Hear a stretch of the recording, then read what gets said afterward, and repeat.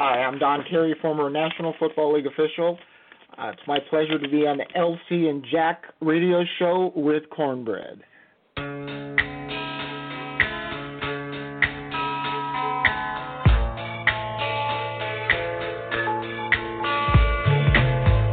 You are listening to the LCandjack radio show, live from New York. And now, here are your hosts, LC and Jack.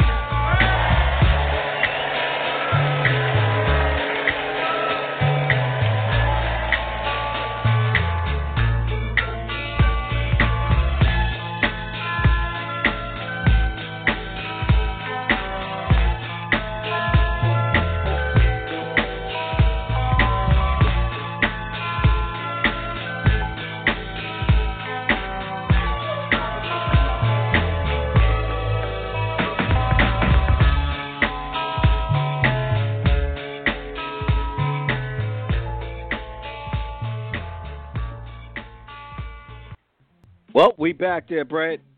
Yes, Thanks sir. again for tuning in for another edition of the show. Your man, LC, and the Bread Man on the LCandjack radio show. We're so thankful for you for listening in to another special edition of the show. Give us a shout in the studio. You can reach us at area code 347-843-4738. Up close and personal, Urban Talk Radio.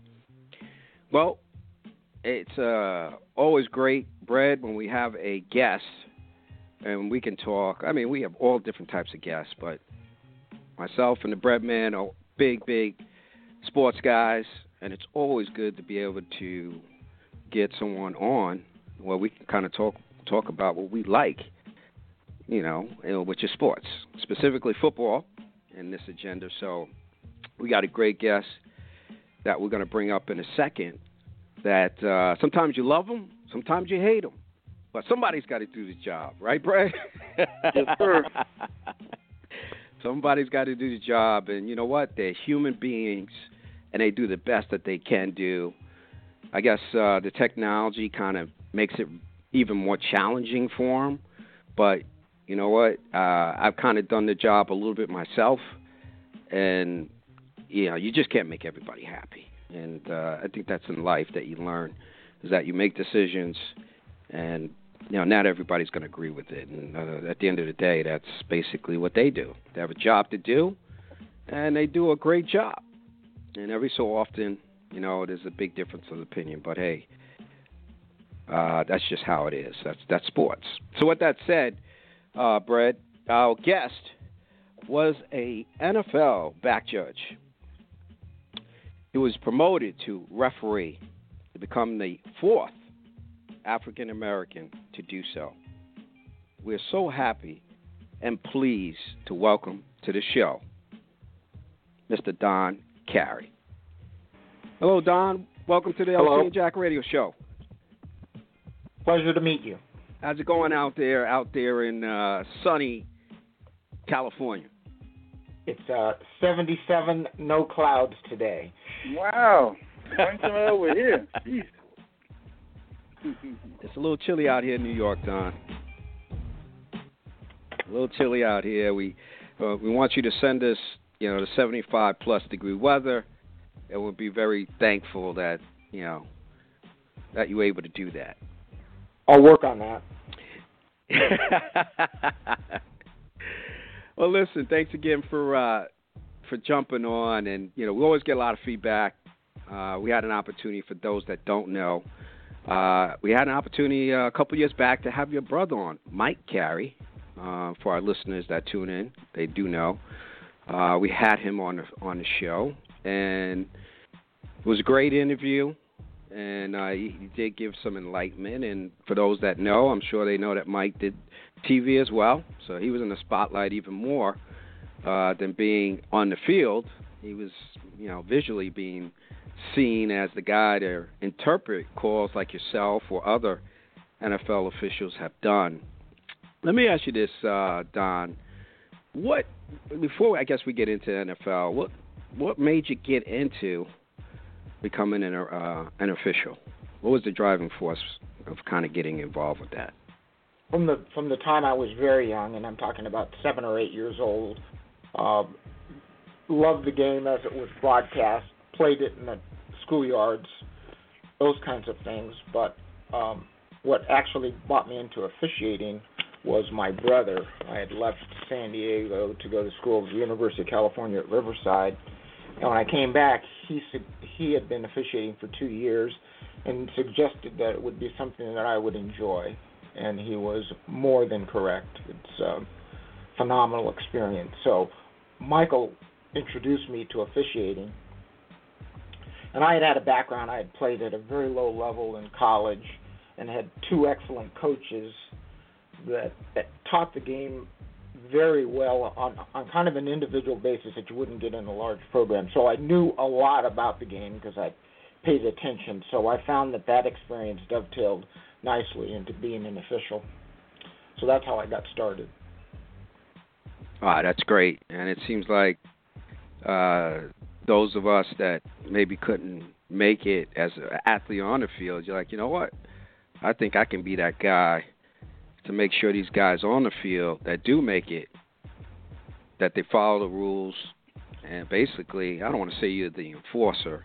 I mean, that's a little strong. But somebody's got to be out there to make sure that the game is played the way it's supposed to be played. And if not, you're going to get a penalty. So I give a lot of credit because, that's a tough, as I said in the intro, it's a very difficult job to do. The words I would use would be administrator, game manager. The aspect of enforcement only comes in response to infractions. So, and they make up a very, very small portion of all the responsibilities an officiating crew has on a game. So we're responsible for timing, management of relationship with coaches and players, and so in my experience, those individuals that are enforcers do very poorly in the sport, do not advance, and I did not see any of that.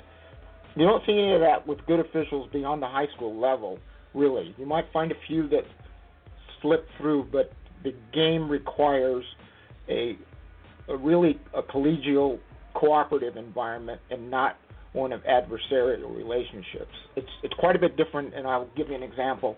It's different from the adversarial relationship that you see continually in baseball and to a great extent in basketball.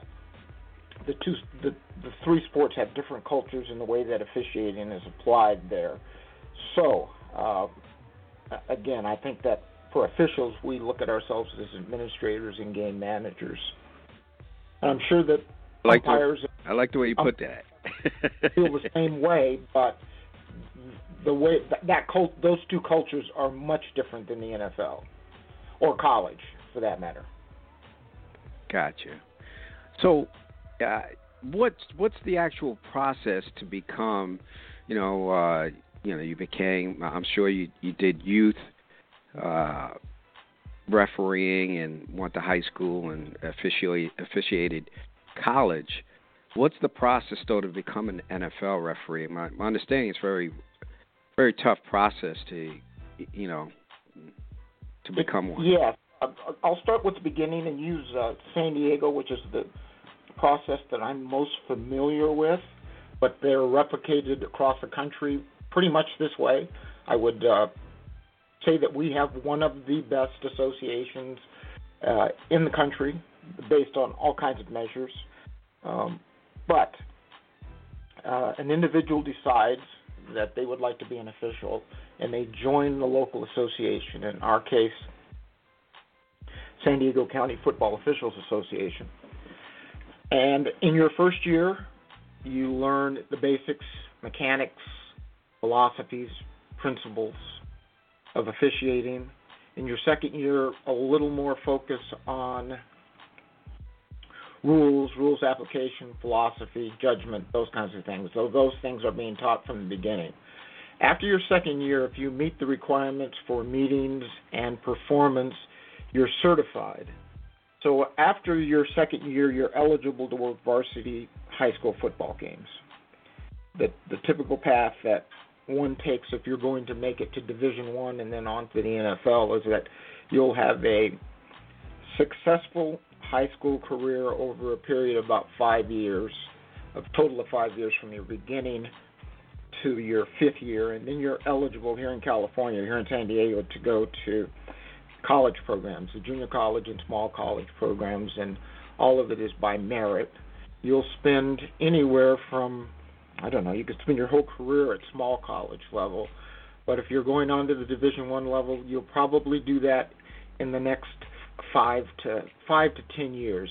The times are not rigid. A lot of this is based on opportunity. In the NFL and at major college levels, officials stay probably a minimum of 15 years. So you can imagine that there are officials that are very, very good that just because of the slow pace of movement don't get an opportunity. So the key to it, as I see it, is to be in the right place at the right time with the right assets. And so you'll spend anywhere from, it could be 5 to 15 years at the college level, Division I level. The NFL likes to have officials that have worked in major conferences, so this is not rigid, that have worked before 60,000 people, had a high level of performance. They start to look at you about 3 to 5 years out from when they may want to take you, and then you get an opportunity if you're fortunate to work in the National Football League. So from beginning, using my experience, which replicates quite a few people, spent 2 years being certified, 3 years as a high school official, and then started working small college officiating. In year number 12, I got into Division I officiating, and I got to the NFL in 1995. So that was 20 years. I started in 1975. It took 20 years to get there. I never until it got to the closeness of it, had the goal of being a National Football League official. I wanted to be the best official that I could be at the level that I was, and in fact, I thought that I would be ecstatic and would have been ecstatic being a high school official for the rest of my life. Now, I know what the NFL and Division I officiating is like, and so I would not have wanted to miss out on that experience, but just like the thousands of people that officiate this game, they do it for the love of the game. Absolutely. Now, and I commend you because you have to actually love anything that you do that long period of time. You have to love it. And, absolutely. You have to love it because a lot of people, and we do get a lot of younger listeners, and they always think that, and we have different types of people that are on the show, but they think basic success comes overnight. And I always reference different people that are out there, or people that have been on, that say, guess what? It takes time, and it's not all about money to be successful, and what you love. It just happens, you did something that you loved, and you had an opportunity where everybody knows your name, or did know your name, especially the players. Maybe not for I'm sure most of them you had a good rapport with, but I'm sure there's always a couple out there where, hey, you had to be professional and do what you had to do. And I'm sure coaches kind of fall in line with that too. I'm sure most officials say, 95% of the guys and the people the teams that you work with are good, but you always have those couple people out there that make it challenging for you. So, what would you say is and you are a back judge, so a lot of action, even more so now because the game has changed. It seems like it's kind of changing back a little bit where the teams are actually running the ball more. It seemed like we went through a period there that the majority of the plays were passing plays. But being a backfield judge, calling pass interference, it was only one of your duties. But how difficult is that? I mean, we see it on TV. It's really easy, right, for me to second-guess you or whoever is playing that role as an official to make that call, splits, seconds, and feel confident. And you know what? That was the right call. Even though on TV we may see it a little differently. How difficult is that? I think it's like any other skill, that the amount of time that officials devote to film study, philosophy, and the rules. I think that we have a lot of issues with the general public because they just don't understand the rule, and they think that this is or isn't. And they're devoted and invested in the call that's made if it affects their team or their alliance or their bet, whatever it is that drives their interest. But any level has been trained to make a judgment based on a certain set of criteria that's pretty fixed. Now, that doesn't mean we don't make mistakes, but the number of mistakes on those kinds of fouls are very, very small. At the NFL level, they grade every single play, and the game still, if I'm not wrong on my statistics, 70% of the plays now are passing plays. And there are all kinds of things on a pattern that officials try to be in the best position to see.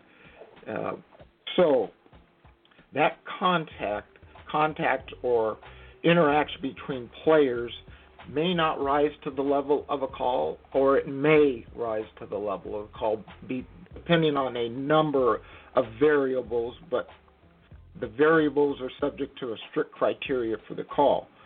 So I would tell you that based on my experience and overall about the National Football League, and it goes to college as well, who also has a rigorous review process, that 98% of the calls are right, and on major correct, and on major calls, it's probably fractionally larger than that. So the number of errors that are actually made by officials are very small, as you would expect from a skilled set of individuals, whether we're talking about engineers, electricians, doctors.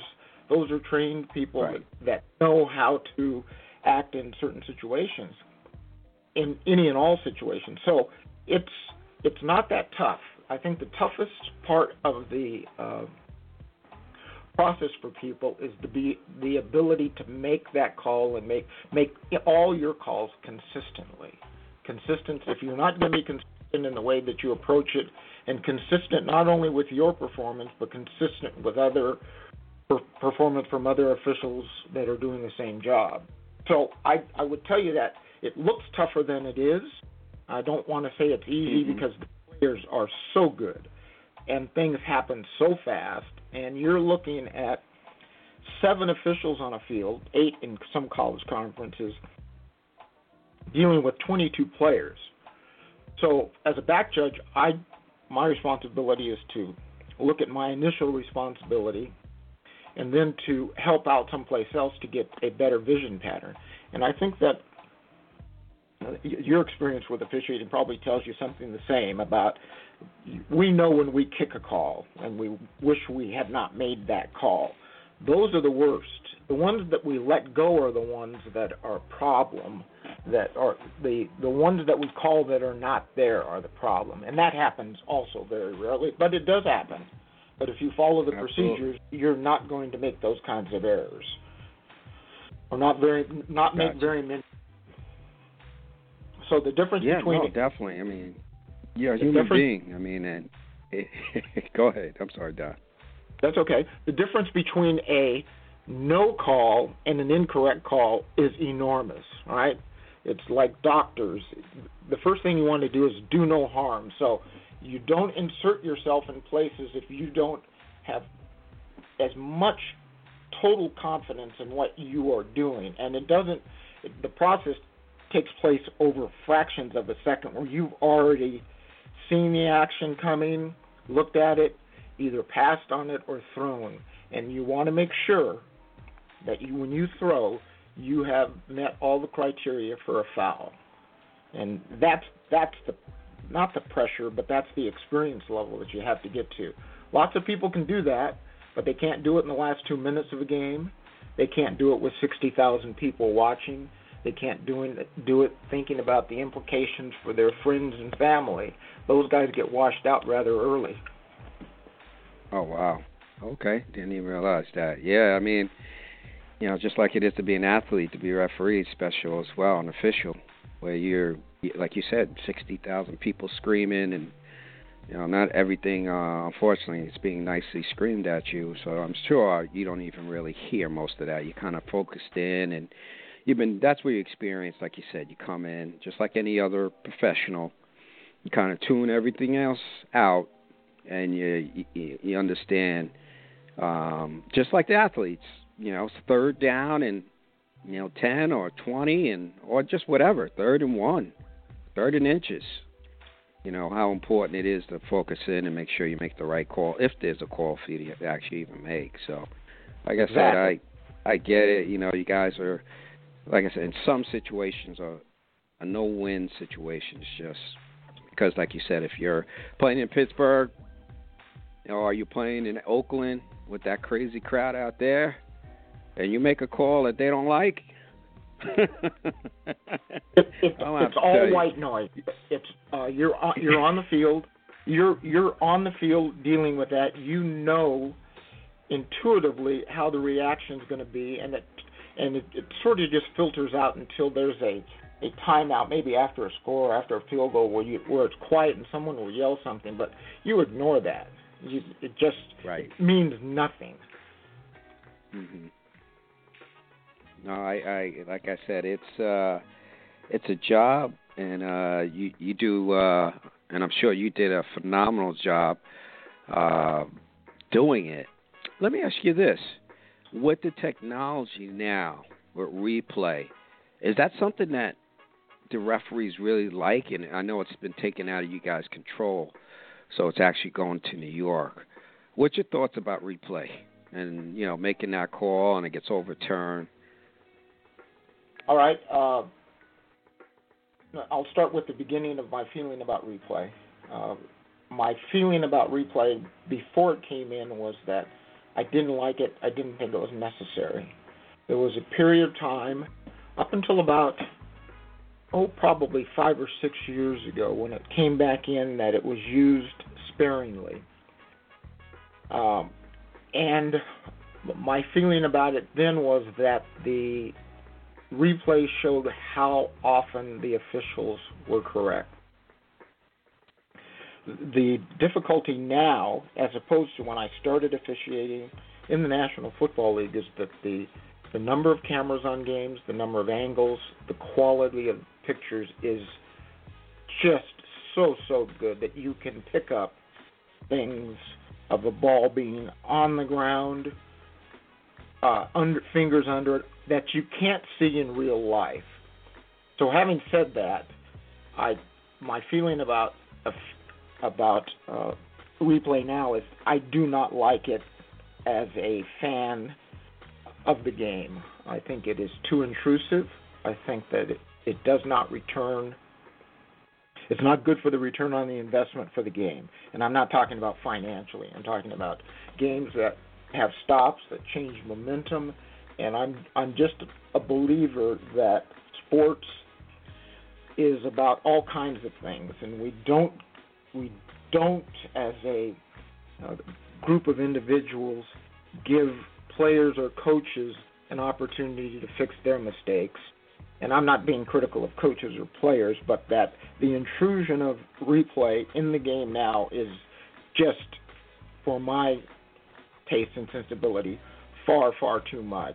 And I would do away with it, and I couldn't tell you the criteria I'd use. I think I would probably only use it on scoring plays, and sparingly at that.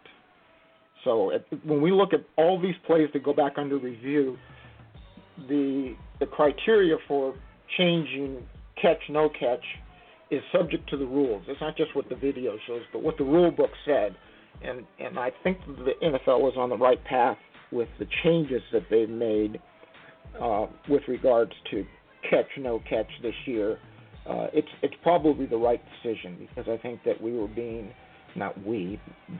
the game was being held to a standard that's far above what an official can see. And I'll give you let's look 10 years down the line. It would be capable of officiating a game with 2 or 3 officials on the field and do everything from cameras everywhere. I don't think we want that. I don't think that's good for the game. That's not the way it's done. And I feel the same way about replay. Don't pay that much attention to basketball, but I don't like it in baseball either. So I started with. I mean, it slows the game down tremendously, especially in baseball. It's like, hold up, let's double check. I mean, and I agree with you that I think there's a role in every sport, especially, like you said, scoring plays in football, right? Everybody wants to get that right. But every call, it gets pretty ridiculous. And the games just get too long. And it's like, it takes a lot of the fun out of the human. It's played by humans. Played by humans, they make officiated by humans who make mistakes. And at the professional level, professional athletes don't make very many mistakes, and neither do the officials that officiate those games. There has to be an acceptance, but I don't make those decisions. Someone else makes those decisions on what they want to do. But if it were for me, I would say I want to roll it back as far back as reasonably possible. And only when there's an egregious error do you insert yourself. So we've got plays that are subject to judgment calls and the application of the rules for the whole game, and now we seize on these plays that have to do with the goal line or catches and think that they are any different from those other things that get judged on every play by 7 different officials. So I'm opposed to it now. Gotcha.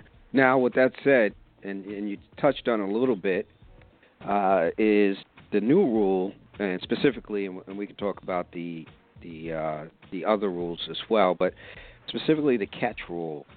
So if I'm correct, and you're an official, so you can correct me if I'm wrong, the new catch rule is specifically control, and if they have 2 feet, and if they do, quote-unquote, a football move. Is that correct? Well, I'm going to get myself out of my element because I have not been into the NFL rule book or paid that close of attention, but that's what it used to be. Possession with 2 feet down, and they may have added performing a football act, but I'll just leave it to possession and 2 feet down, and there is a time element. So one of the downsides to changing that rule that you will see is now when a receiver has possession and 2 feet down, and there's the smallest element of time, and now that he's hit, that ball is going to come out, and that's going to be a turnover. That's not going to be an incomplete pass. It's going to be catch, fumble with the ball down on the field, subject to being recovered by the defense or the offense. So I have not heard it discussed by very many people, but that's the danger of changing the rules so that you lean on the side of making it a catch. You will see, couldn't say many more, but you will see more turnovers in the middle of the field where a player in the past would not have had to have 2 feet down, had to have 2 feet down in possession. Now it will be a catch and a fumble rather than catch and incomplete pass. That will have tremendous impact at every level of the game if it goes whatever level uses that criteria. And I agree with you. I definitely agree with you. They were talking about this. Actually, NFL. It was. They said that their estimates were, and you were pretty much in the ballpark. They think that it would be a possible small increase because now the fumbles would be, and you're going to have these guys that fumble. It's not going to be incomplete. So you're exactly right. Of course, you being the official hit that on the head. It's like you said, if you change something, it's going to affect something else. But I Absolutely. like it, just keeping it, in the game. So not just because my team was affected, but, I'm a big Cowboys fan, and everybody knows back in 14, the Des Bryant catch. Well, it wasn't a catch, but initially all these calls they spotlighted the NFL to change the rule. They kind of, went right to the chase and spotlighted 5 calls that were all initially catches, and then via replay was changed. And the Des Bryant play was one of those. Calvin Johnson was another, and several other, where he, under the old rules per se, he had control or possession, as you would say, and had 2 feet down. And so, it seemed like the NFL tried to, I guess, over the years, try to fine-tune it, and just got too complicated. And, the players, coaches, and even the officials, I'm sure, they didn't say it publicly, was like, come on, man, you're making this job not impossible, but just very difficult for us to officiate. So I'm kind of glad that it's just like, hey, guy, he's got possession of the ball, and he's got his feet in. Okay, great. You know what? And kind of roll from there. And see what happens. And, I agree. So. I'll give you just something to think about. We got to this place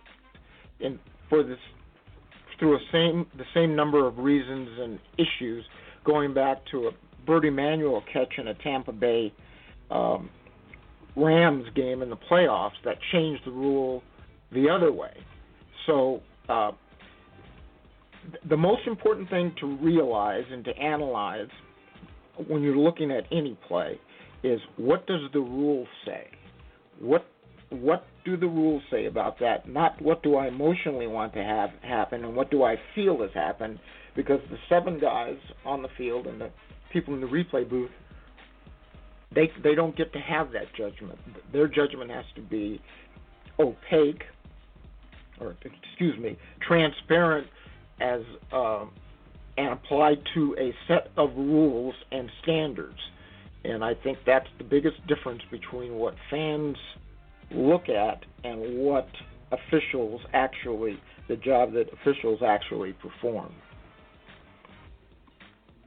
We're not invested, are not by definition in any aspect. They don't care about whether they make this call, whether it's going to impact their playoff career or playoff assignment for that year. They just do it. And if you start thinking about those things, just like athletes, if you start thinking about the repercussions rather than the action in front of you, that's when you start making mistakes and waver all over the place to sort of satisfy some criteria that really do not apply.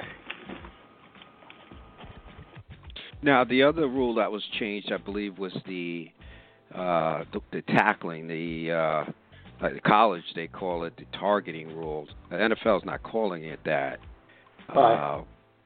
What change has been done there, Don? Well, and what's your thoughts on that? I'm not intimately involved with the NFL rules the way I would if I was on the field officiating now. The way that I have seen it presented is that it's initiating contact with the helmet. Now, we're not talking about, I don't believe we're talking about interior line play. We're talking about those plays that happen in the open field on defenseless receivers. However the league is deciding to apply that rule. So there's been an outcry from people that say, you're changing the game, you're destroying what was a great game. Well, the fact of the matter is, over the last 10 or 15 years, if anybody's been paying attention, you see what are a tremendous increase in the use of the helmet as a weapon, intentionally.